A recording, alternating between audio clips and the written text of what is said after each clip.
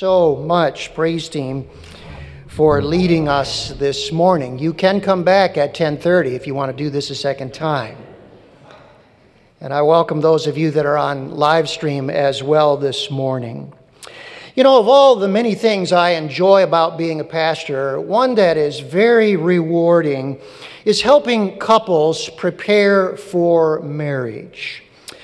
Pastor Hank and I use a professionally scored program that the couple uses that gives to us a 25-page printout and report on their relationship at the time they took the report. And it goes into everything about marriage. Their beliefs, their communication, their conflict resolution abilities, their relatives, just everything that you can think of. And because the data is right there in front of us, we can talk about all the issues that are needed for a strong marriage. You know, sometimes we discover that couples already have problems. And during those sessions, they will bring those problems out on the table, and what a pleasure to be able to talk through those issues with them. Do you know, after 5 or 6 1.5-hour sessions, when we stand before them at their wedding, we have become good friends. Oh, it's such a joy. And then they know that if they have future problems in their marriage, that they can return to their pastor who loves them dearly. You know, there's another benefit of that, and that is during those sessions, Ellen gets elevated treatment in our marriage. I'm not kidding. I tell couples that. I say to them, you know, I'm like everyone else. I forget the things I should be doing in marriage. I fall back into bad habits, and Ellen pays the price for that. So when I'm counseling a couple, I'm actually also counseling myself. And I say to the couple, we are in this together, and you are helping my marriage. And boy, does Ellen really like that. Say, by the way, if we ever get to the place where she says, don't you need to counsel another couple again? I know I'm in a little bit of trouble. Now, this morning, we want to come back to the counsel of God's Word about marriage. And I want to bring a message this morning entitled, Practical Implications of the Covenant of Marriage.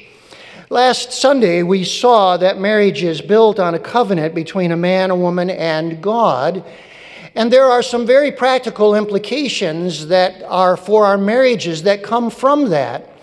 And so I want to look at those implications here with you this morning. Take your Bibles and turn with me to Genesis chapter 2 again, because this is where we are going to look together at what these implications are. Now remember the first one last week. Marriage is your most important relationship. If you're married here today, you have a relationship that is primary above all others, and that relationship is your marriage. A few years ago, Pastor Hank and I were at the very last pastors' conference at Moody Bible Institute. Joe Stoll, president of Cornerstone University, was one of the speakers, and in his message he said, your wife and the Lord are the only ones that are going to go with you all the way. So he said, you make sure you take care of your wife. Pastor Hank and I looked at each other as we were sitting there, and we nodded our heads because that had the ring of truth. But it's interesting, as I've been studying the Bible about this, I've said to myself, by golly, Pastor Stoll was right. Look at verse 24 and notice what it says. Therefore, a man shall leave his father and his mother, and of course, the wife will do the same thing. So this says in marriage, you leave your father and your mother. This is God's intention. God intends that your spouse is the primary one who is going to go with you all the way in your life.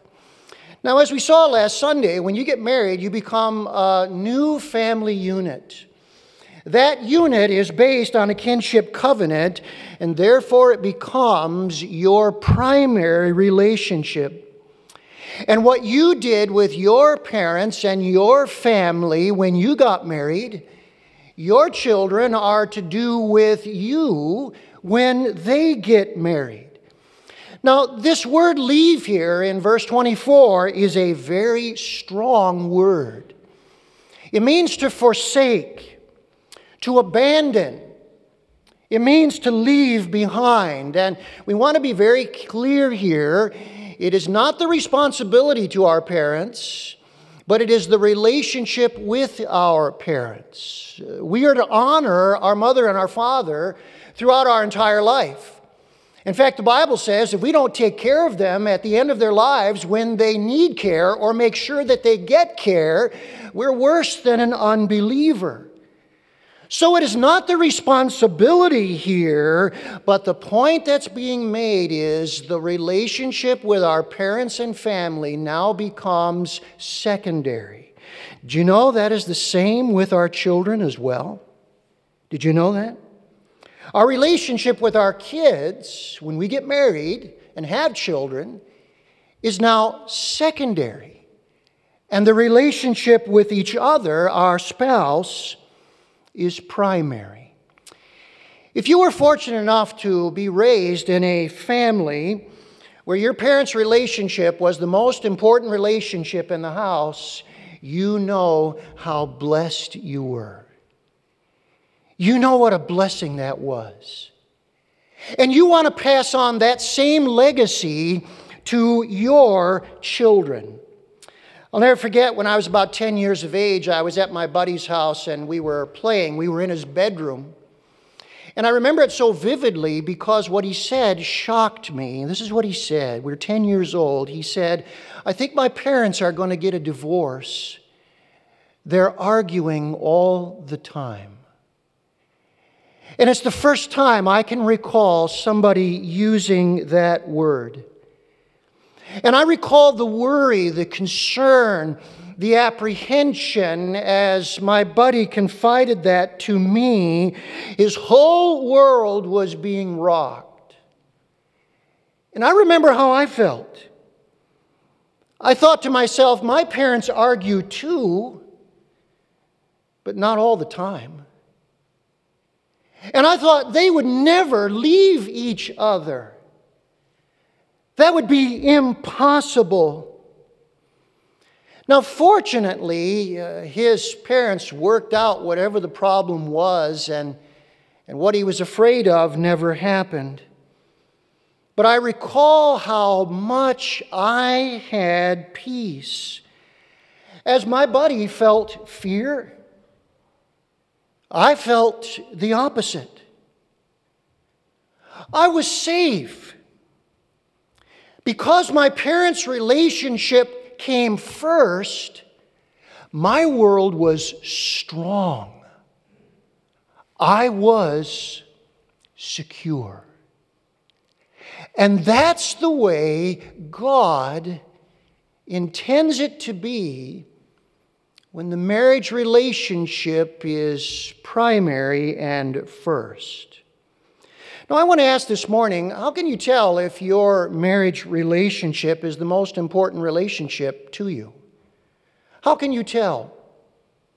How can those who just watch you as a couple, how can they tell? Well, I think one telltale answer is in your speech. It's in your speech. How you speak to one another and how you talk about one another to others says a great deal about where your marriage stands in terms of your priority relationship. I'll never forget, as I was growing up as a child, my dad used to say something to me on a regular basis. And to be honest with you, it sounds a little strange. But he would say this when we were together privately. So we'd be in the car traveling somewhere. Maybe we were in the house alone or out someplace in a store. And on a regular basis, throughout my life, this is what he would say. He would say, "You could have gotten a better father, but I don't think you could have ever gotten a better mother." By the way, how do you respond to that when you're a kid? What do you say? "Oh, shucks, Dad, you ain't too bad either." I mean, what do you say? And I thought to myself, why did he say that so often? You know, I think the answer is, I think he was being honest. I think he knew he had a really good woman. And he knew she had qualities that he didn't have. And it was his way of esteeming her. And you know the impact that had on me? If he keeps saying that, I must have a really good mother. And I esteemed her as well. Do you know when we would criticize my dad, my mother never joined in on that. She never put him down. She wouldn't complain about him. She would never joke or make fun about his failings. She would never belittle him behind his back, ever. And I grew up thinking, I've got a pretty good dad, despite all of his imperfections. Where did I get that from? I got it from her. From her. Listen, if your marriage is primary, your words will show it. And your children will experience a huge effect because they will know if mom and dad's relationship is primary, then we've got a strong family and we're secure. Now let's look at the second implication here of the covenant of marriage.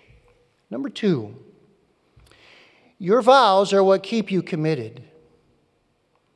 Your vows are what keep you committed.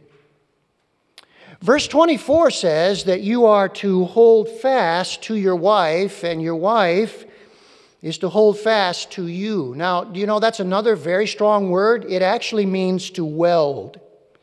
I'm sure we've got some people here today with experience in welding. It was used of a coat of armor where sections of the armor were welded together. When Jesus quotes this verse in the New Testament, the Greek word that is used is the word for glue. It means to glue or to cement together. I tell couples this: when God joins you together in marriage, He glues you together and He uses Gorilla Glue. That's what I tell couples. And it's a permanent bond. And unless He approves a divorce that is sanctioned in the Bible, you are stuck for life. In fact, another use of this word means actually to be stuck to each other. And here's what I tell couples as they are getting ready to say those marriage vows to each other. I say to them in the sessions we have before those vows are said, you just decide right now that divorce is not an option. In fact, you make the decision that word will never pass your lips, even in jest. If both of you love Jesus and God is in your marriage, then there's no problem that He cannot solve. Is that not true this morning? If both of you love Jesus and God is in your marriage, then there is no problem that He cannot solve. I know of a couple who separated during a very stormy time in their marriage. You know what the husband said? He said his love was gone. The wife had no idea whether or not they would reunite, but this is what she said. She said, "When I said my vows, I meant them." And that became their anchor. All of us know, don't we? An anchor does not mean that you will not go through storms. What an anchor does is it holds you fast in the storm. And their vows became their anchor in that storm. Their marriage survived. And to this day, they are a very happy couple. And so what's the anchor in your marriage then? Well, very clearly, it is your vows to God and to one another. You know what Prof. Hendricks used to say? Renew your vows frequently, he would say. Renew your vows frequently. Probably most of us don't do that, but it would be a good thing. To find a quiet place and just pull out the vows that we said to each other in our marriage and read those vows to one another and then say, "Honey, I still do. I still do." You know, that is not only good advice, it is actually what the text says. Hold fast here is a very interesting expression. It is a Hebrew verb that means habitually or customarily. So when he says, hold fast to your wife, hold fast to your husband, what he means is, do this habitually, do it repeatedly. You cling to each other through all the highs and lows, all the ups and downs, the good times and the bad times, the glad times and the mad times. You say to each other, when I said my vows, I meant them. And because you said those vows to God and each other, they hold you fast in the storms of marriage. Do you know, Ellen and I in our marriage have had times when we were under such stress and difficulty that we looked at each other and we said to one another, Satan is trying to destroy our marriage. He's trying to rip us apart. We know what he's trying to do. We're not going to let him win. And we never wavered in our commitment to each other, even though the stresses were very great. God had cleaved us together. Satan was trying to cleave us apart. And we decided we're going to choose God's plan. You know what we can do now? We can look back at those times, and those are some of the times in our marriage that we were the closest. You see, I thought 30 years ago when I said I do, I knew what love was all about. But when Satan is trying to rip your marriage apart, and you experience the commitment of a faithful woman, it is in those times that you know this is what love is about. This is what love is about. And to go through those stressful times in marriage and to see that it's that commitment that holds you fast in the midst of those storms. That's when you understand real love. Real love. Now, here's the third implication of marriage as a covenant. Number 3, God must intentionally be invited into your marriage. God must intentionally be invited into your marriage.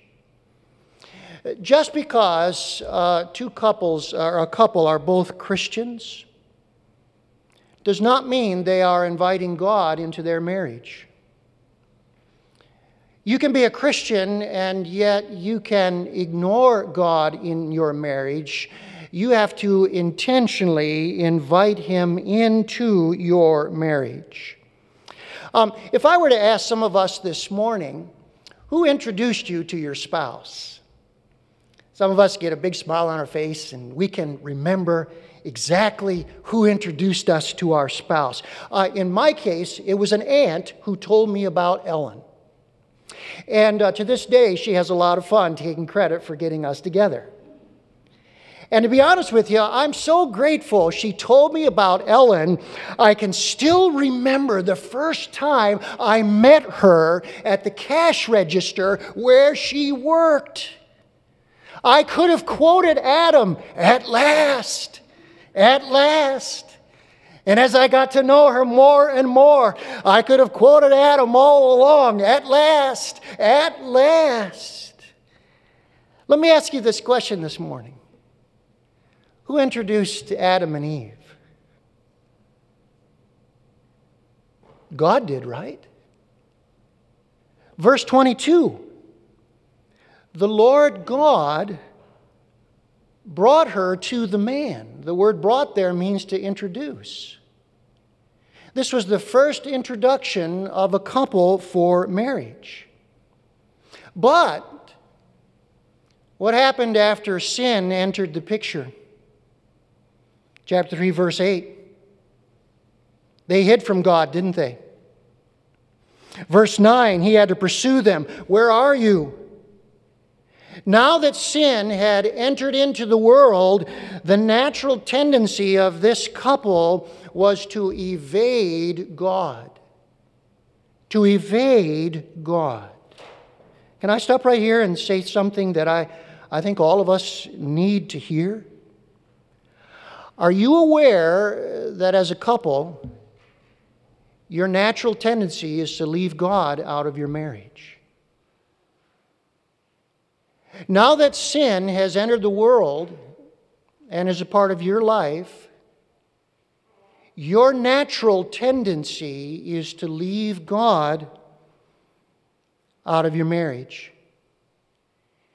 You may not hide intentionally from Him, but you can easily ignore Him as a couple. They hid from Him as a couple, and you can ignore Him as a couple. What do you do to intentionally invite God into your marriage? Well, Billy Graham used to say this. He used to say, if a couple will do 3 things, it will reduce their chances of divorce by 400%. When I tell young engaged couples that, they are all ears. What are those 3 things? And here's what Billy Graham said. Read the Bible together. Pray together. And attend church together. And you want to know what? When couples hear that, they're surprised. Because those are simple things that any married couple can do. You don't need a PhD in marriage to do that, do you? You don't need to be an expert. But you can do those 3 things. And you know what a national survey revealed? A national survey of married couples revealed this. Those who attend church and pray at home, there's 1 divorce in 1,000 marriages. So think about that. That confirms what Billy Graham said. Of 1,000 marriages,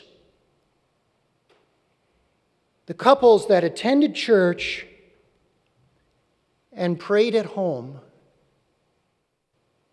had one divorce. Ellen and I try to have a very simple practice in our lives. We're not always successful with it, but this is what we try. In the morning, before we start the day, we pray together. And usually it's a very brief prayer. Sometimes we may even have our coats on. We're getting ready for the day, and we just stop, and we pray, and we acknowledge God and invite Him into our day. Then in the evening, before we go to bed, and many times we have our bedclothes on, we will pray together before we go to bed. And usually that's a little longer prayer because we have more time together in the evening. We're not so rushed. Now think about how simple that is. To start your day together as a couple with a very brief prayer and acknowledge God and invite Him into your day. And at the end, before you go to bed at night, spend a little more time together in prayer. See, that's a very simple thing to do, but what are we doing? We're inviting God into our marriage.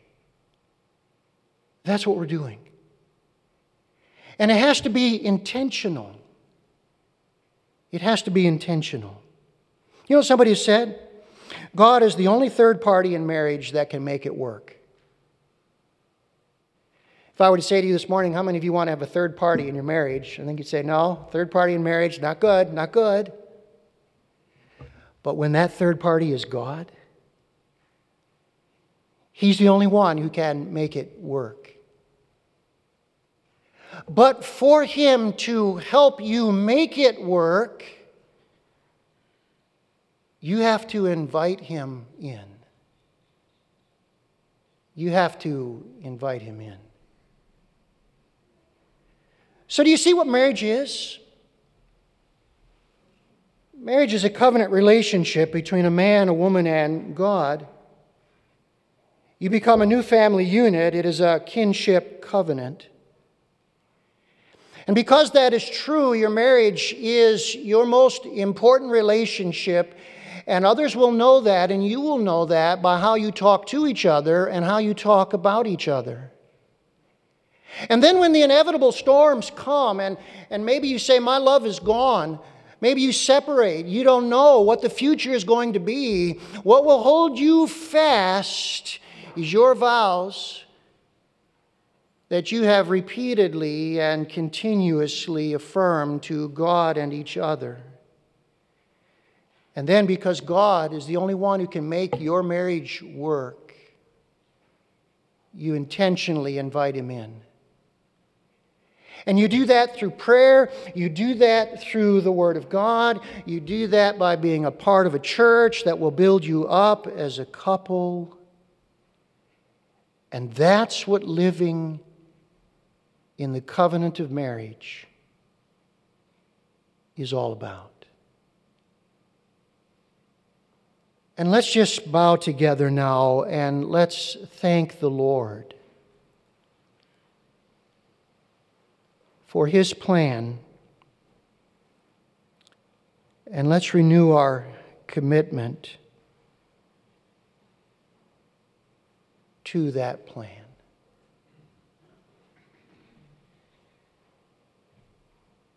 If you're here this morning and you are a married couple, or you are listening via live stream, would you, in your hearts, just quietly say to yourself and to the Lord, when I said my vows, I meant them. and I still do. And Lord, would you say,